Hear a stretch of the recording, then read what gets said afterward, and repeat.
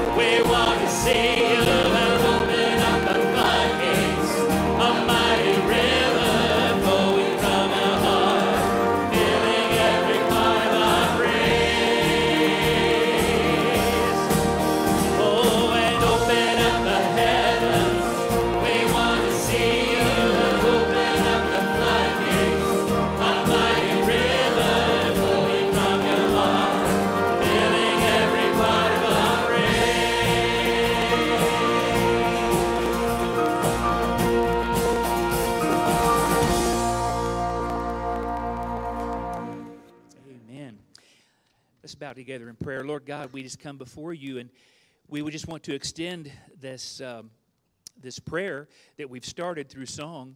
Lord, show us your glory, show us your power today, and you always do. As we open the holy word of God, you always show us your glory and show us your power, and we just give you praise for that. Lord, empower us to sing your praises today, we ask, and it's in Christ's name we pray. Amen. As you're being seated, just a reminder, this little blue card you find in your pew back is a connection card, and so we would love first and second time guests especially to fill those out so that we can know how to minister to you. Maybe you have some questions you want to ask us, and we'd be happy to answer those questions. By the way, We have a great staffed connection center out there now since we've done the lobby remodel. And so please take advantage of that if you have any questions. And then starting today, after each service, there'll be a pastor or a staff member will be out there to answer any questions. So if you can't, maybe reach the pastor if he's busy in the hallway, you can reach another pastor or staff member, and we'd be happy to help you. Immediately after service, you can find somebody at the Connection Center to answer those questions, okay? Also, prayer request cards, please, if you have a prayer request, fill those out and put those in the offering plate, and we'll be sure to pray for those. All right. Hey, let's continue to just have a great time of worship today. Just this morning as we were practicing, this next title just hit me. This is Amazing Grace. Wasn't there a book written? No wonder they call it Amazing or something like that. I forgot what it was, but it truly is. We can't let this get lost on us. We can't let this get lost. We're not going through the motions today, people, right? We are singing about amazing grace that is life transforming. Let's worship.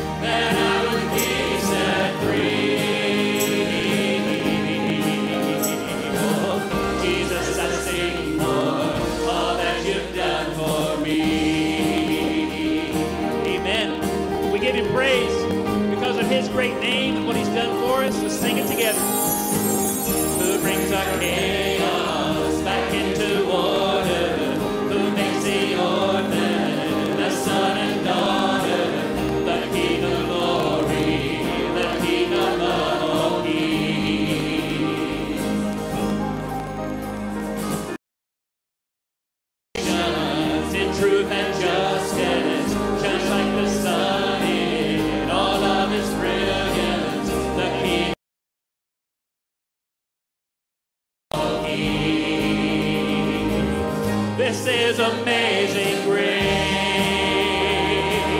This is unfailing love, that you would take my place, that you would bear my cross, you would lay down your life,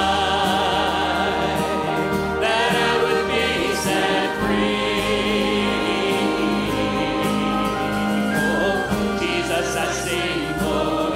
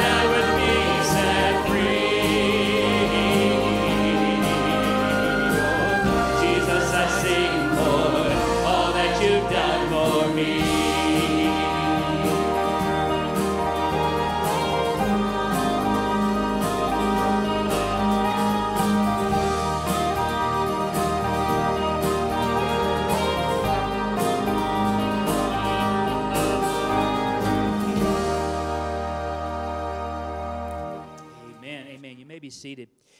The next song we're going to sing is just a great, not that old, really, hymn. It's about a 50-year-old hymn. So if you were in a pinch and you just had to share the story of the song Amazing Grace, you could probably get through some of it, right? A slave ship captain and John Newton, and you could get through some of it. If you had to share the story of It Is Well With My Soul, you would probably remember something about Horatio Spafford and losing businesses and losing family, and yet still having the wherewithal and the trust in God to say, it is well with my soul. This hymn story is not like that. This hymn story comes from Pastor Thomas McLean in 1973, Thomas Jackson from McLean, Virginia in 1973. He was expressing to a church member, I'm just frustrated that there's not a hymn that properly tells us that God takes persons and makes him a part of his church. And the friend said, well, you ought to meet that need. You ought to do it. And he did. So I guess what I'm saying is, God works in the miraculous, amen? But he also works in just what needs to be done. And so much of life is just what needs to be done. And Ephesians 6. So stand. Not charge the gates of hell with a water pistol. Stand. Right? So be faithful in the simple. Be faithful in the simple. And I think we can learn that from this next hymn.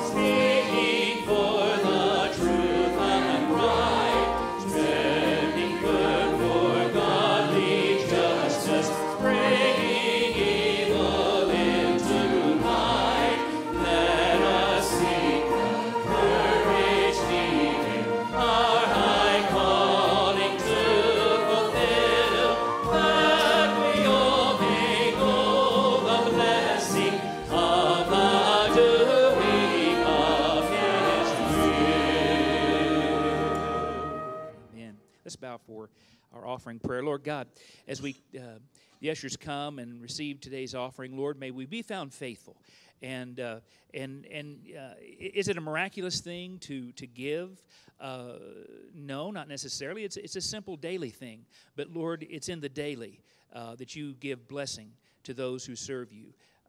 It's not those of us, those who, not of us, who have movies and books written about their great life, but it's about the millions of others who just faithfully serve you each and every day.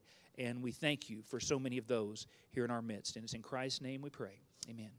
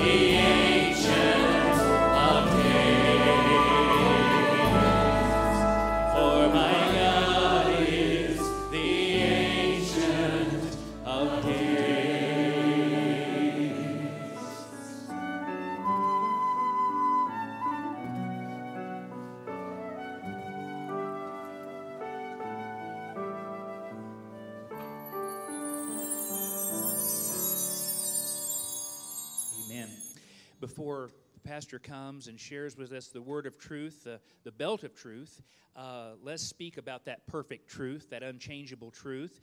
And let's start by reciting Psalm 33:4 together. For the word of the Lord holds true, and we can trust everything he does.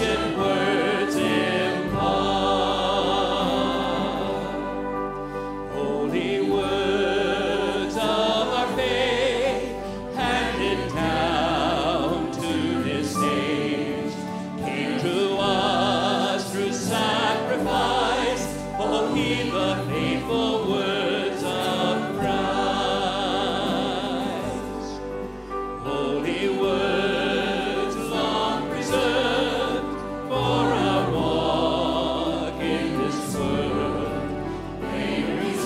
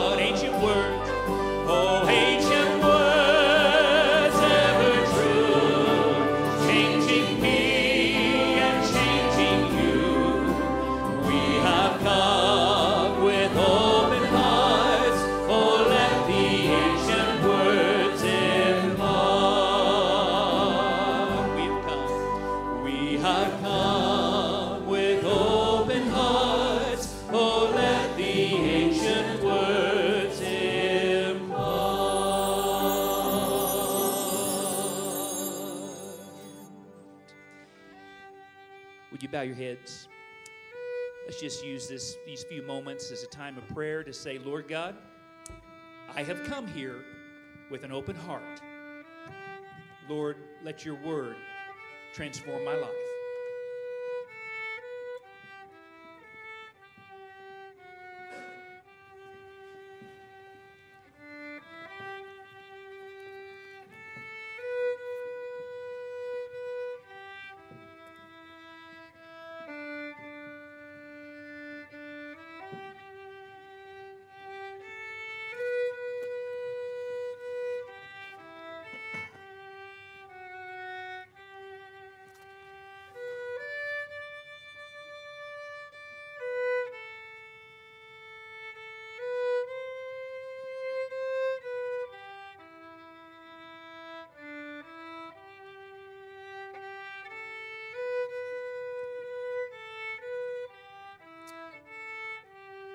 Lord God, may it be so.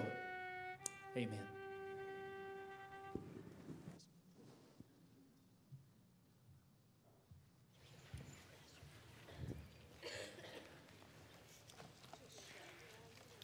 Thank you for the violin. It's a blessing to hear that.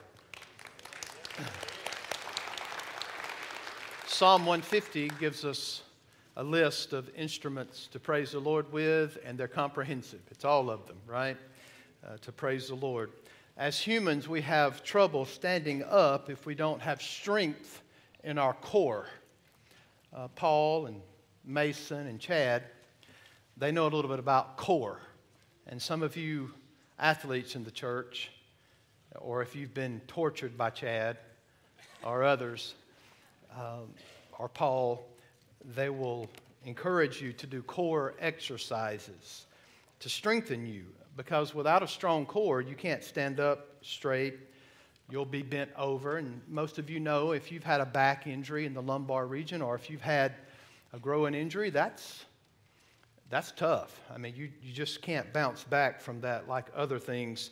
But the fact of the matter is, the first necessary thing in standing against evil in our day, according to this text, is to have our loins girded with truth. Let's go ahead and think about this up front as the readiness to the battle. If we're not strengthened in our core with truth, we cannot stand. There's no way to stand firm without being strengthened in your core. And we're speaking of that in the spiritual understanding as the primary focus. So in verse 14, the phrase, "stand therefore," is a culmination of all that Paul has already said in verses 10 through 13. Context is king. Context is important. And notice the scripture. "Finally, be strong in the Lord and in the strength of his might. Put on the whole armor of God that you may be able to stand against the schemes of the devil. For we do not wrestle against flesh and blood, but against the rulers, against authorities, against the cosmic powers over this present darkness, against the spiritual forces of evil in the heavenly places. Therefore," so he is building on what's given in 10 through 13, and when you get to verse 14, he says, "Stand therefore." And it connects, the connections are tightly woven together with 10 through 13. In fact, the connections are going to be tightly woven together 10 through 20, right? Verses 10 through 20. So Paul is drawing out how 10 through 13 begins to work itself out. So he says, verse 13, "Therefore take up the whole armor of God, that you may be able to withstand in the evil day, and having done all to stand firm." Verse 14 for today, right? Listen. "Stand therefore." 3 times he's emphasized this "stand therefore." When you get to that verb, "stand firm," it is the major verb in the section. As a matter of fact, that phrase is the key phrase in the entire section from verse 10 down through verse 20. So therefore, stand firm. I know I give you verb tenses at times, but there's a reason for it. It's a second person plural imperative. It is the chief admonition in the entire paragraph. And all of the following infinitives and participles and one other imperative are all tied and depend on that verb. I can't stress that enough for you. It's so important. It all ties to stand firm. So, this is a command to all the people of God. Second person plural. Not just the preacher, not just the Sunday school teachers, not just the elders and the deacons. This is a command for all of the people of God. The goal of putting on the armor and being strong in the Lord is so that you can stand. We studied Paul's use of the term put on and put off. Do y'all remember that? And actually, put on the armor, put on this, put on that, put on loving kindness. There are many scriptures in the Bible that Paul will use put on, and that becomes kind of a way of him to describe what the Christian life is. How many of you will agree that it is putting off, right, and putting on?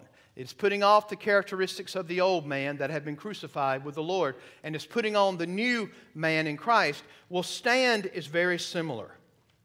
Paul will use the term stand or stand firm or stand therefore, and he uses that as a metaphor of the Christian life. Let me show you a couple of these. 1 Thessalonians chapter 3, verse 8. Paul will use it.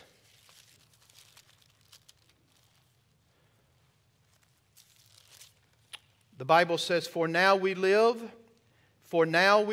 if you are standing fast in the Lord. Just over a couple of pages, 2 Thessalonians 2:15. Listen to how Paul uses it. So then, brothers, stand firm and hold to the traditions that you were taught by us, either by our spoken word or by our letter. Galatians chapter 5, verse 1. For freedom, Christ has set us free. Stand firm, therefore, and do not submit again to the yoke of slavery. Philippians chapter 4, verse 1. The Bible says, Therefore, my brothers, whom I love and long for, my joy, my crown, stand firm thus in the Lord, my beloved. And 1 Corinthians 16 is my favorite one. We all have favorite verses, right?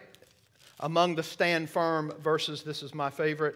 1 Corinthians 16, verse 13. Be watchful, stand firm in the faith, act like men.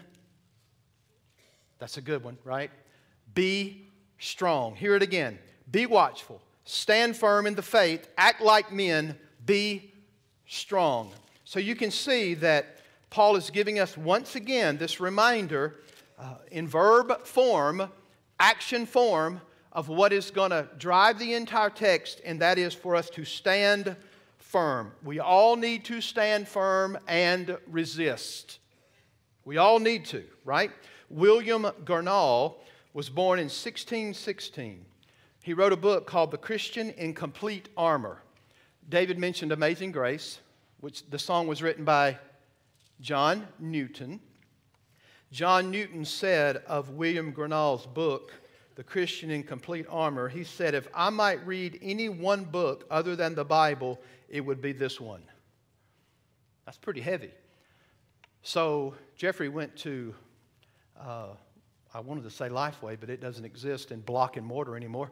But he went over to a bookstore looking for that particular book and didn't find it. But I wanted a copy of it. But I had an excerpt from it that I'm going to read. But John Newton and other Puritans called that book the greatest of all practical Puritan writings.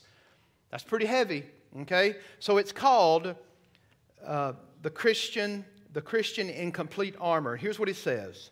To stand is opposed to a cowardly flight or a treacherous yielding to the enemy. That's how important it is to stand. And then Andrew Lincoln says, to stand is to occupy steadfastly the position which is ours through our experience of the gospel and the grace of the Lord Jesus Christ. So the purpose of being strong in the Lord and the purpose of putting on the armor is to be able to stand and to stand firm and to not buckle, not yield, or give ground to the devil or his emissaries that we learned about last week. See it? Rulers, authorities, cosmic powers, spiritual forces. The reason we stand is so that we don't yield, we don't back up, we don't topple over, we stand firm. And here's the deal, folks. God has supplied you in Christ Jesus everything you need to stand.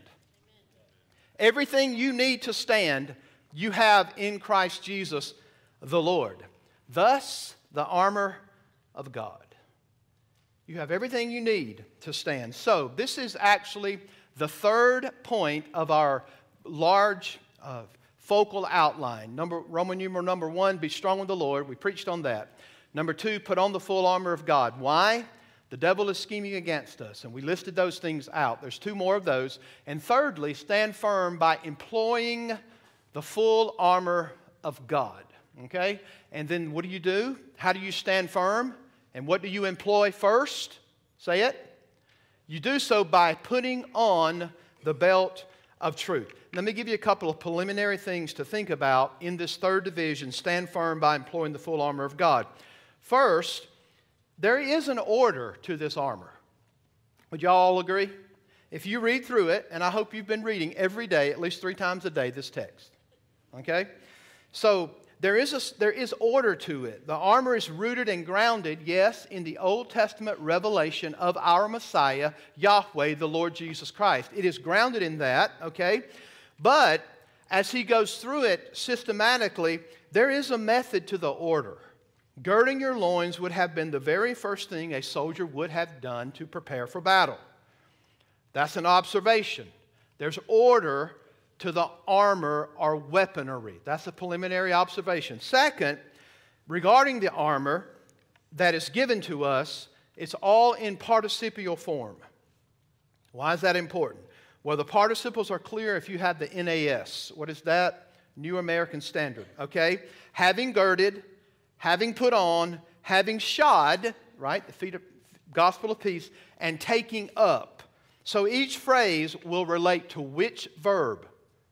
Stand firm. And here's what scholars will tell you about the grammar. They'll tell you that you are to stand firm by girding your loins with truth. Okay? Notice the connection. How do you stand?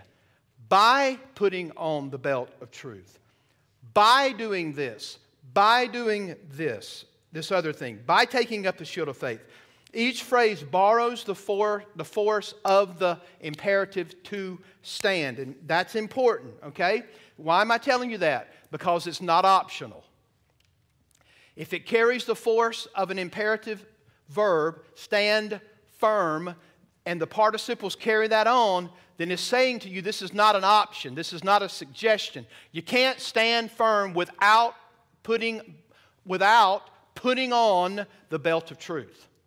By putting on the belt of truth, you are able to stand. I hope you understand the connection. It's so important. The armor is not presented as optional. It's presented as necessary if you're going to be able to don the armor of God. So are you ready for the first piece? Y'all been ready, haven't you? Took a long time to get to this. All right, here it is. How are you going to do it? How do you stand? By putting on the belt of truth. Again, grammar is important. How is it worded? It's something that you actually have the responsibility to do. It's God's truth, and you're in Christ, but you have to put it on. It's something that you do by putting on the belt of truth. Now, having girded is not some kind of vernacular that we use too often, right? How many of you kids have gone up to your buddies and said, "Hey, have you girded up today?" Now, you folks in Missouri are weird. Y'all have strange vernacular, but I'm from the South, right? And if you want to talk about strange vernacular, just talk to my mother-in-law, all right? Yeah, we have that, okay? But this is something that is strange wherever you are. Gird up the loins, right? Gird up the loins with truth. What does it mean? Well, the ESV says, having fastened on the belt of truth, right? The NIV says the belt of truth being buckled around your waist.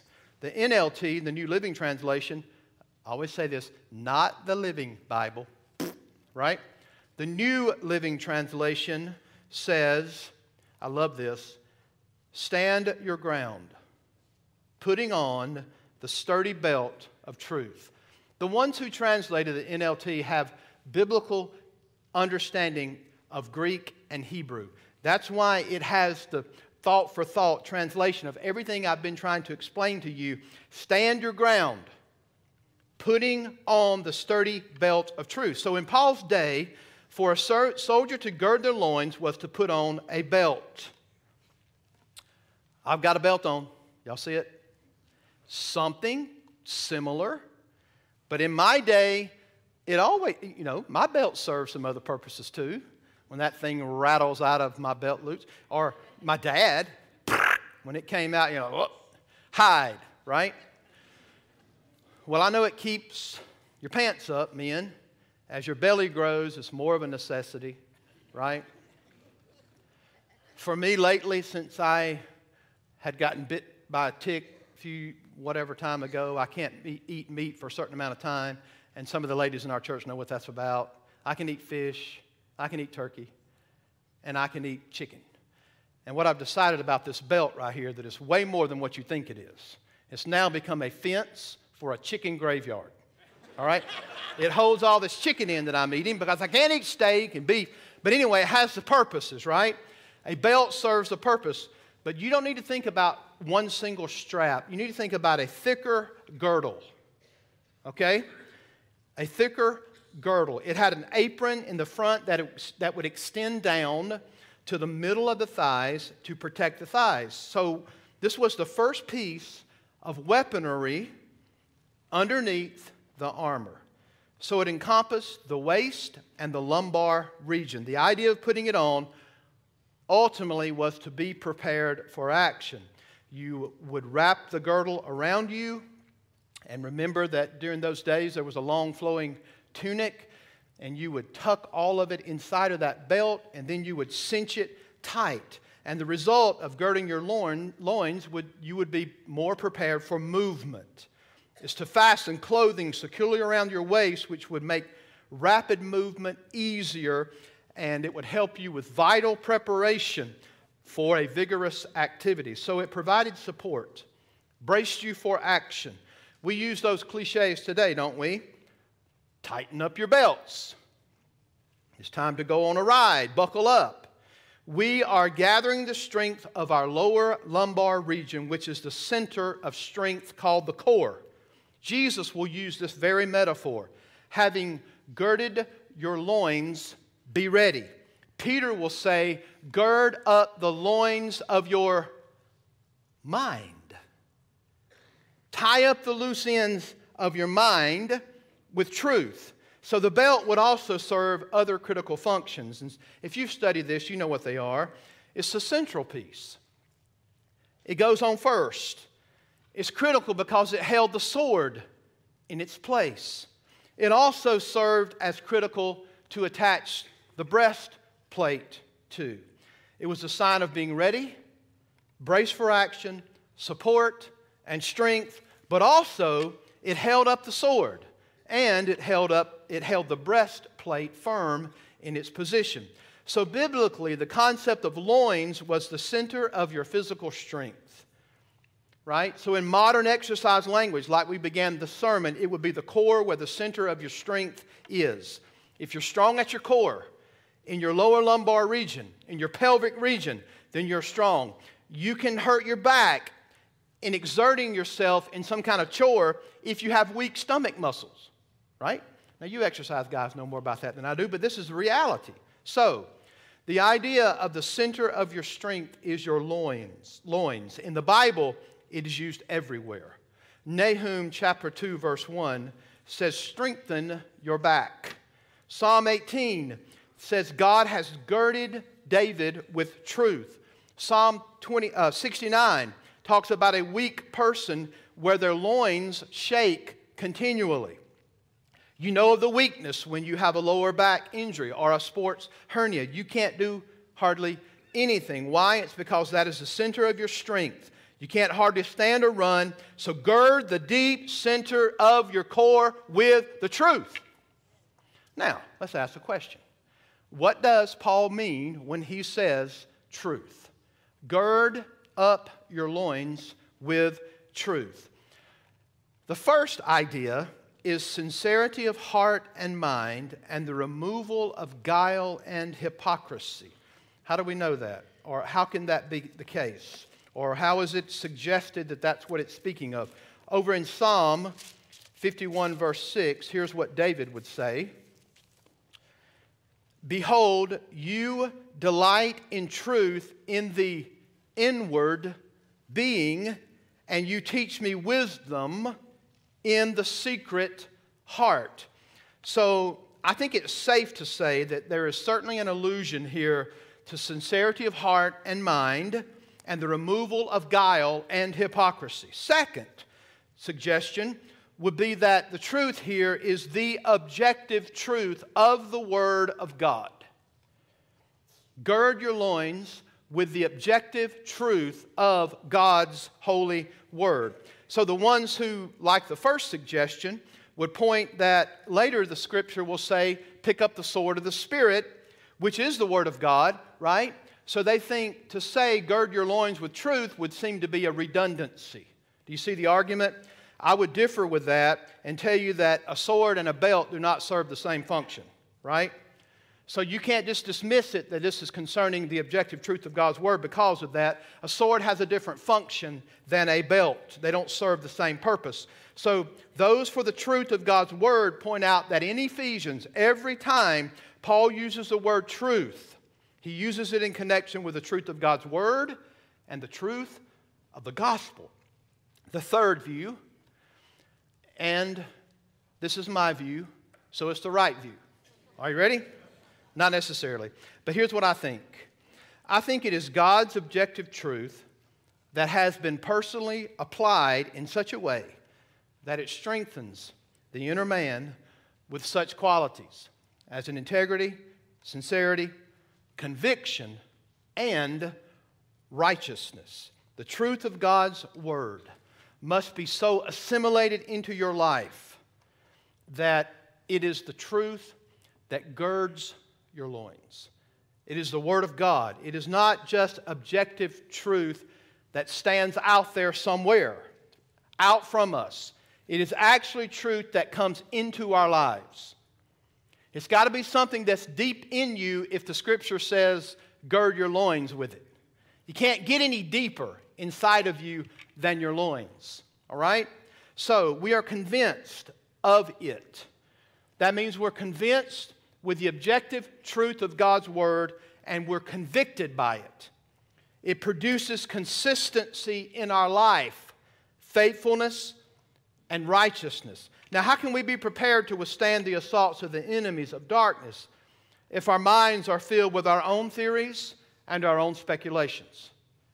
You won't last if it's your own speculations and your own theories. Nothing but the truth of our God, clearly understood and warmly embraced, will enable us to keep our feet at that moment when the enemy is attacking. Folks, reason and speculation are nothing but spider webs to the enemy. The enemy will run right through those defenses like a spider web if it's reason and speculation. This that we're speaking of is the knowledge of the truth that is only found in the Lord Jesus Christ and is recorded in this book from Genesis to Revelation. No amens. Do you believe this book to be the Word of God, or is this just reason and speculation? Folks, if you don't believe this is the Word of God, then there's no way you're going to stand. We have no basis to stand against the enemy if we don't take this as the revealed truth of the Word of God. Its doctrines are holy, precepts are binding, historics are true, decisions are changeless. The holy men of God were moved in such a way, superintended by the Holy Spirit, that they wrote exactly what God asked them to write. That's what we believe about this particular book. It is the truth and nothing but the truth, so help us God. We have to believe this. So, it's not only mastery of the truth in us, but it's also allowing the truth to master us. Are y'all listening to that? It's not just the mastery of the Word, meaning, man, you're a student of the Word, you can spit the verses out, but have you let the Word of God master you? Okay? we're held by truth. The truth of God binds us and holds us together. It puts us on our feet. It gives us strength, right? It gets a hold of us. It governs our attitude toward the world, the flesh, and the devil. We gird ourselves with truth. It begins to form our worldview. You wonder why there's so many different ideologies in this world? Because if they're not based upon the Word of God, it's a wrong ideology, right? That's what we're seeing in our world. I mentioned that every piece of this armor was worn by the Lord Jesus Christ Himself, and that's the key. Paul was not bound to a Roman soldier and looked over and said, "Wow, neat armor. That looks like shoes, feet shod with the preparation." I know for years in Baptist life this is what we've gotten, but that's not right. That's not right. It is the armor that Christ Himself wore for us. So look with me to Isaiah, and let's look at one of the amazing texts of Scripture that speaks of this to us. And they're all over Isaiah, but here's the one regarding the belt of truth. Isaiah 11:5. Listen to the word of God. "Righteousness shall be the belt of his waist." Listen. "And faithfulness the belt of his loins." Does that sound familiar to our text? One more time. "Righteousness shall be the belt of his waist, and faithfulness, truth, the belt of his loins." So the Messiah wears the belt of righteousness and faithfulness. So when Paul tells us to gird our loins with truth, he's telling you to wear the armor that Christ wore. When David boasts that he will go out and he will fight Goliath, what do? They take, you kids know this story, right? Yeah. What happens? Well, they usher him in before Saul. And what does Saul say? Well, I don't know what kind of thoughts he had really deep down, but the fact of the matter is, he's this little bitty guy, chosen last. He's a shepherd boy. And Saul says, "Well, here's my armor." What happens? It doesn't fit. That's not the weaponry the Lord told him to fight with anyway. The Lord said, "I'll win this battle. You just do what I tell you to do." But in reality, here's what I want you to think about. With Goliath, with David before Goliath, he could not wear Saul's armor because it did not fit. But here's what we know about the armor of the Lord Jesus Christ. It always fits us. The truth of the Word of God. You don't have to stop and say, "Hey, will this armor fit me?" You don't have to think one moment about it. It is the truth of the Word of God. It is the belt of truth. It's not an option. It is a necessity that you put. How do you do it? By putting on the belt of truth. So the Lord Jesus Christ has fit us with the armor that we are to wear. And when we put on the belt of truth, we are displaying His truth and His power, right, in our lives. He has fit us with the very belt of truth. And so in order to be ready and fully prepared and strong in the Lord and to stand firm, we need to put the armor on. And it begins with fastening on the belt of truth. Why? Because the days are evil. Because there can be situational evil days against you. John will write in his first epistle, "I write to you, young men, because you are strong and the word of God abides in you, and you have overcome the evil one." Do you see how they overcome? How is it possible? What have they done? The Word of God abides in you. So this is the imagery Paul wants us to capture. This is what Paul wants us to have in our minds. The Word of God must be the core of our convictions. It must be at the core of our conduct. Not only latched on to us, but it also has latched in to us, right? It's both. We seek to master what the Word says, but seek to let the Word master us. The Word must be our innermost being, in our innermost being if we are to stand. The Word of Christ is the center of our strength. Now, have you ever wondered how people can make a profession of faith? 3 or 4 months ago, let's say, someone walks the aisle, they say they trust Christ, they made a profession, they had a conversion experience, and then about 3 months later we say, where are the convictions? Where are the convictions that this individual professed through baptismal waters, right? They gave testimony to us that they have been redeemed and regenerated by the Lord Jesus Christ. Now we look, and where is their commitment to truth? Have you ever wondered that? This means yes, this means no.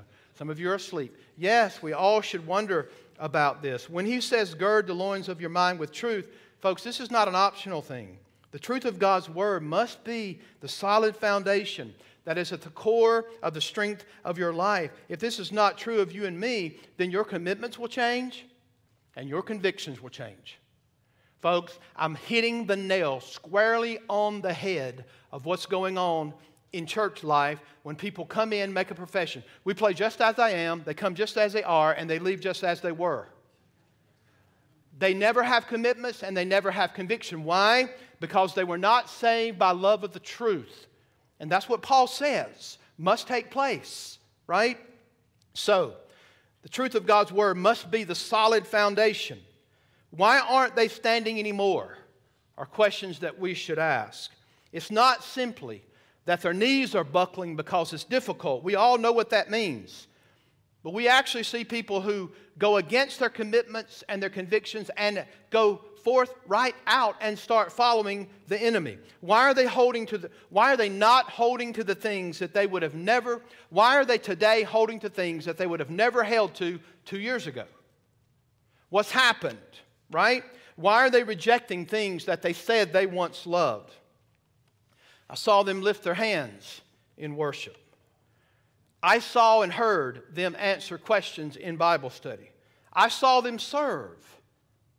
I have been on foreign mission trips with people multiple times that no longer frequent the church at all. And you wonder, where are the convictions? Where are the commitments? Why aren't they standing anymore? Is that not relevant to this text? Stand firm. Here's a question for you. Am I sincere in this warfare? Are we? Do I have convictions about this fight? This text begs these questions to us. Am I standing? Am I sincere about the warfare? Do I even know that a warfare is actually taking place at this very moment? Do I have convictions about this fight? Is there present God's truth in my core that compels me to say, I'm a soldier of the cross? Is there something in you? Am I a follower of Christ? The enemy attacks. His attacks demand that we wear the belt of truth at all times. It demands this. Do you think the enemy is concerned about what you believe? Yes, he is. Do you think the enemy desires for you to reject the truth of God's Word? You better believe it. So, is he concerned about whether you believe it? Yes. Is God really sovereign? He wants you to think He's not. He wants you to think that God is not sovereign over your afflictions. But I've got news for you. He is. He is God. He is sovereign. He wants you to question, is God really good? In your darkest hour of the frowning providence of God upon your life, is God good? And Job would tell you, you better believe He's good.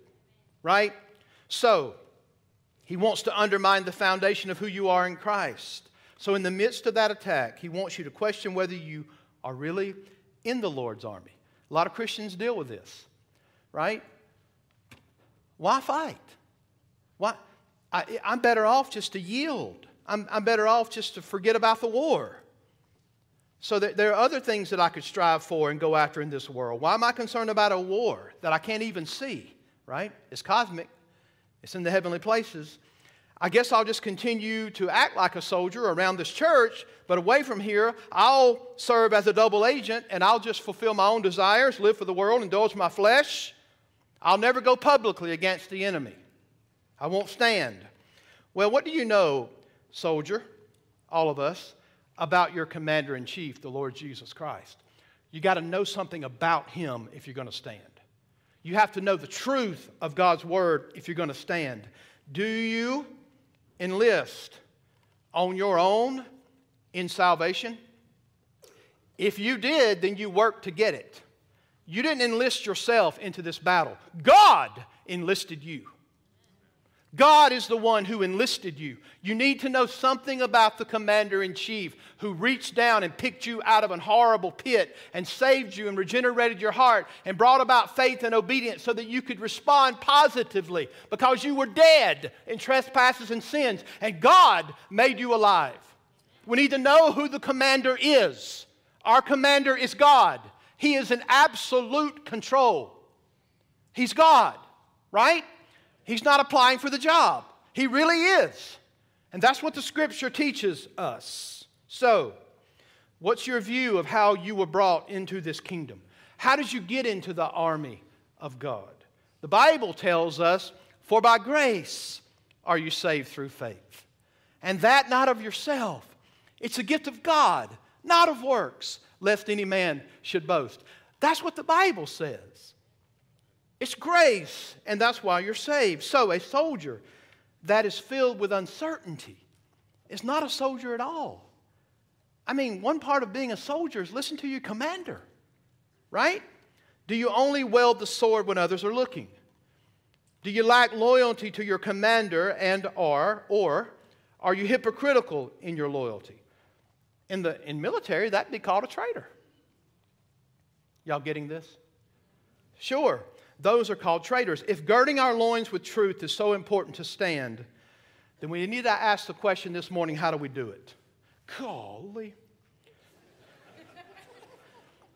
Does your wardrobe have the belt of truth? Please understand that there is more to girding your loins with truth than just reading your Bible. Okay? The imagery in this passage Paul is presenting is that you're convinced with conviction that will result in consistent conduct in life. Those things are so vitally important.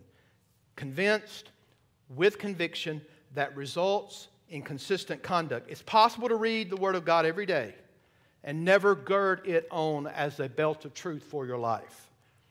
So often we read the Word of God to check off the marks. Pastor, I'm reading through the Bible in 1 year. That's a good thing. But then we never gird ourselves with the truth that we're reading. Okay? You can even have sections memorized and not gird yourself with truth. To gird yourself with truth, you have to come to the place where you reject any and all emotional limitations that you yourself have placed on the Word of God. Boy, that's not popular thinking in the U.S., is it? If the Word is really wrapped around the center of your core, then you also have to reject intellectual autonomy. So when you come to the Word of God, God, I reject my emotional limitations because there's going to be some things that I see in the Word of God that I don't think emotionally sit too well with me. But it's His Word. It's God's Word. There's going to be things you read in there, you say, well, with my intellectual prowess and my autonomy, I can't quite mesh human responsibility with what this text says. So I'm just going to forget about that. This means that you have to submit your whole intellect to the authority of the Word of God. This means that you have to reject emotional limitations that we place on the Word of God. When you dismiss the clear Word of God, then it ends up being an enemy of you girding yourself with the truth of God's Word. When you put limitations on it emotionally, when you intellectually, with your autonomy, think that you can override what the Word of God says, then how in the world is that going to be a belt of truth? It can't be. When you begin to force your intellectual autonomy on the Word of God, you begin to determine on the basis of what you think what the Bible actually means, instead of what the Bible actually says and means. And then we couple that with emotional limitations. We begin to qualify what the Bible can mean, right? If truth is to reign in your innermost being, wrapped around your being, then you need to say, I'm no judge over this book at all. It's a judge over me. This is the written Word of God. I don't sit over this book with my limited understanding, and I don't sit over this book with how I feel. I submit myself totally to the authority of God's Word. Now, I asked you early on if you believed it. How do you feel about the Word of God? If it says something that's hard for me to emotionally accept, what do we do with it? We accept it anyway. It's God's Word. When we limit the Word of God by our intellectual autonomy or emotional limitations, then we have girded ourselves with our own ideas about the truth and instead of the truth. We must be girded with the belt of truth. There is no strength in girding your loins with your own ideas about truth. We all wrestle with big-time things in the Word of God. And the bottom line is, will I submit my intellectual and emotional perspective to divine revelation? This happens all the time with kids, doesn't it? It happens with adults. I feel like this is what I ought to do. I wake up in the morning, I want to get rid of this lug that I'm married to. I'm just going to walk out. Why? Because I feel like it. And so we began to emotionally put on the Word of God and intellectually our own autonomy and say, well, surely it doesn't mean that. Or if it does mean that, God, do y'all understand that God is bound to His truth? Do y'all understand that this is the Word of God? God is bound to His truth. And across the entire landscape of evangelicalism, here's something. God never does anything contrary to His Word. Never. He never acts contrary to this revealed book. And you say, well, I don't believe that, preacher. Well, I'm going to preach that until I die. I'm going to preach that at this church until I die. And that is that God is bound to His written Word.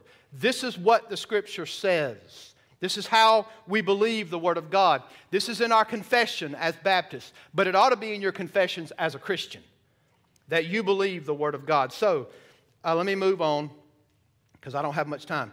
We're also called to embrace it cordially. Not only do we don't want to put our limitations on it, we don't want to put our own intellectual spin on it, but second to that, if you're going to be able to stand, then you've got to cordially welcome the truth into your life. Does that make sense? Paul says that there are those who perish because they did not receive the love of the truth as to be saved. That's found in 2 Thessalonians 2:10. Do you understand that being a child of God, even coming to faith and being a child of God, there's something in there about love of truth. In other words, you can't say that I've been born again and not have a desire to know and love the truth of God's Word. Do you understand how strong that is? Paul says that there are those who perish because they did not receive the love of the truth so as to be saved. Y'all hear how rich that is? It is putting together salvation with truth. It is putting together belief with truth. So the only way something can be deep inside of you, the only way something can internally, experientially bring about conviction is to love it in the core of your being. Is to love the truth. If we're to be girded with truth, we cannot be the ones who sit over the Word to judge it. We take posture at this church. And the posture is this. It's life together under the Word. Over there in the Commons, it's on the wall. And you may think, that's a neat saying. There's way more to that saying from your pastor than just being a neat saying. We are living life under the Word. Let God's truth grip you at the source of your strength. Labor to have a real love for the truth. And I'm not talking about a passive interest. Many people have a passing interest on the Word of God. Just let the oil dry up in an Arab country. And everybody's like, preacher, you believe in eschatology? Jesus is coming back soon. The oil's drying up in an Arab country, right? Everybody begins to be talking about the second coming, and they jump on these hobby horses. I'm not talking about that kind of interest. I'm talking about being interested in your life being conformed to the image of Christ. You're living the Word of God. I don't know what year it was, I was in seminary, and Saddam Hussein was loose in the world. Everybody was like, is Saddam Hussein the Antichrist? I could have told you up front, he wasn't. He was too stupid, right? There's no way around it. Look at the Scripture of what it says. Did he end up being the Antichrist? No, he's not. So, that's a passive interest. You know, there are some very vital things that we talk about in this church that are important. Creation versus evolution, right? Is that important? You better believe it, right?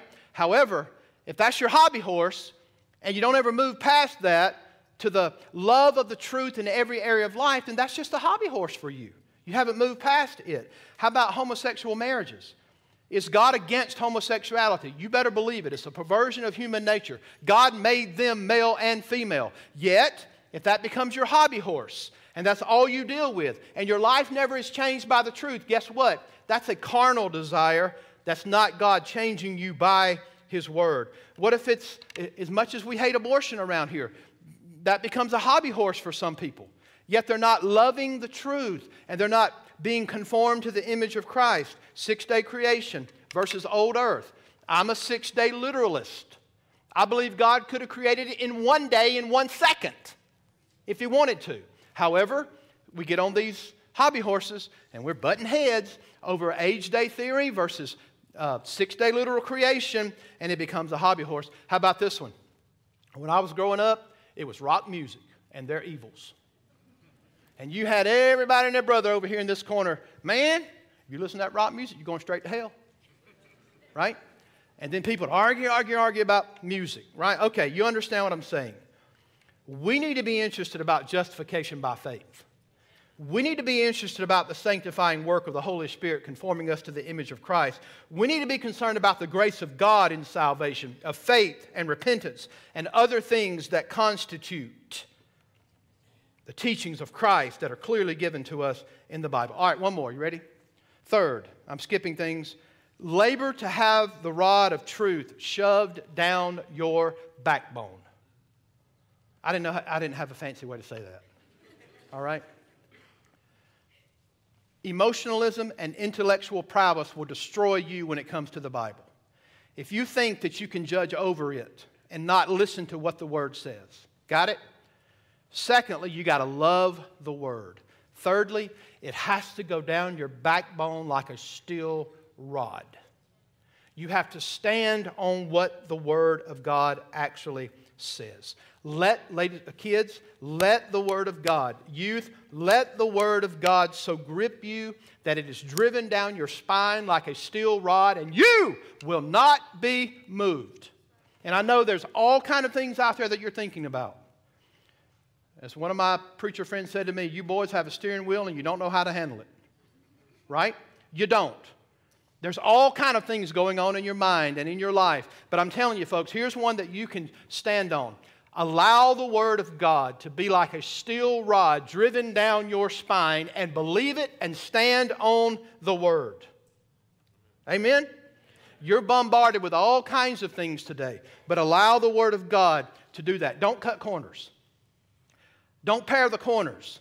I promised y'all when I came to this church I wouldn't pare corners. I would preach what the Word of God says. I would not make excuses. I would not apologize for preaching what the Word says. There are enough preachers around for you to go to and hear that pare the corners and don't preach what the Word of God says. Young people, don't pare the corners.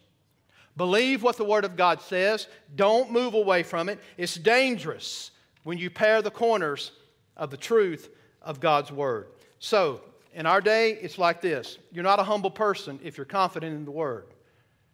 That's baloney. You're not humble if you're confident in the Word. Absolutely. I think Jesus was very competent in the Word, but yet He was humble.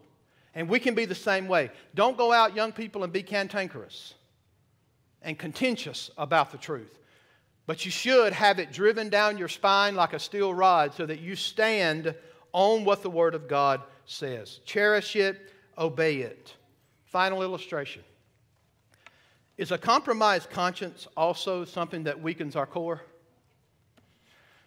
How many times do we do this? When we see the revealed truth of God's Word, we know in our conscience that we're convicted and we're bothered. We know it's not the right thing to do, and we just go headlong into it. Can I give you Exhibit A? Does anybody know Exhibit A in the Bible? I talked about him earlier, David. Talk about a man who had such a sensitive conscience that even to go secretly and cut off the hem of Saul's garment ate at his conscience. And he had to confess it. Why? Because, God, I've lifted my hand up against your anointed. Am I the only one that knows that story? Do y'all know that story?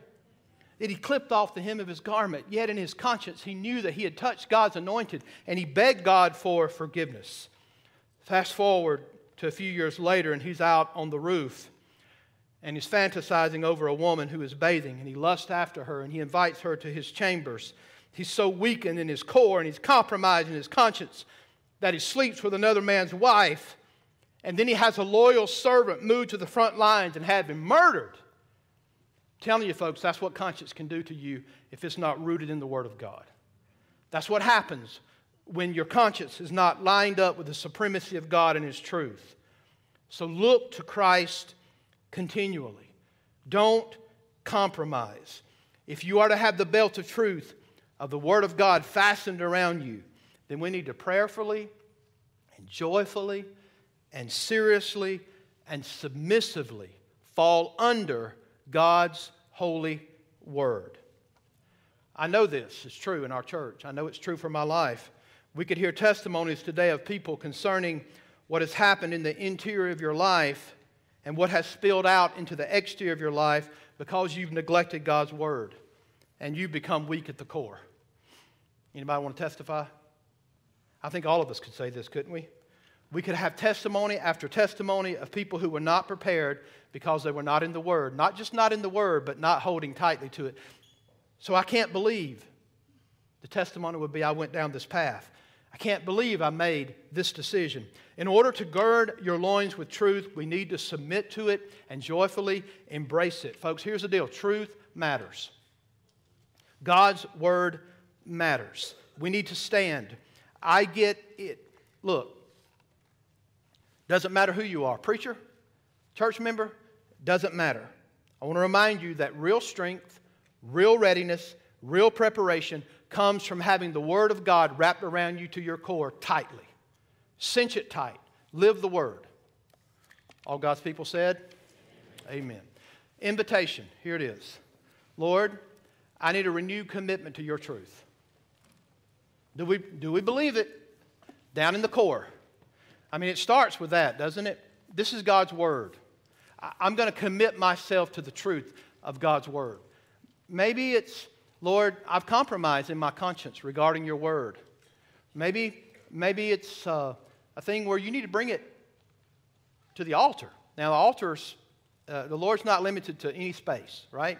The altar is right there where you are before the Lord. However, maybe you need to come forward. Get on your knees. Whatever that may be. Maybe you're lost. Can I give you truth? He that has the Son has life. He that does not have the Son does not have life. Do y'all understand what that means? Do we believe this book? It means that if you're not in Christ, you don't have life. He that has the Son has life. Do you know the Lord? Have you trusted Christ? Have you trusted Jesus only for salvation?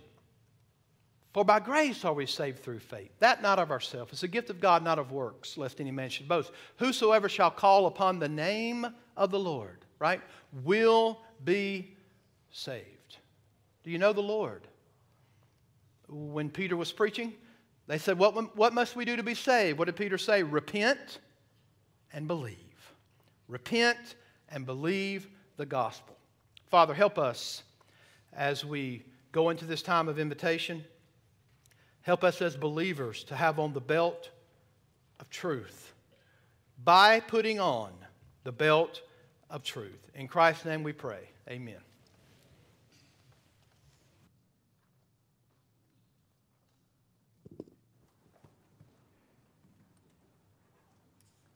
Let's stand together and sing the blood of Jesus.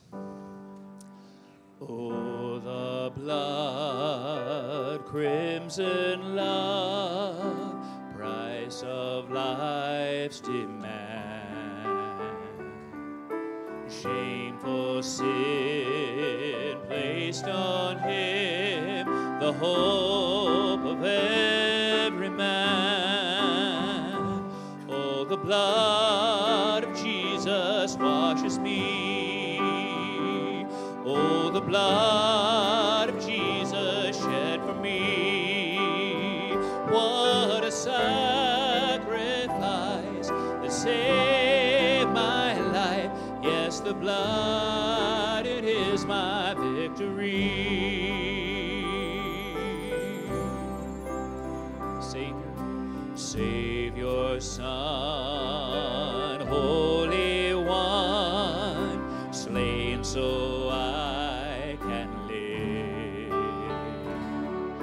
see the Lamb, the great I am, who takes away my sin.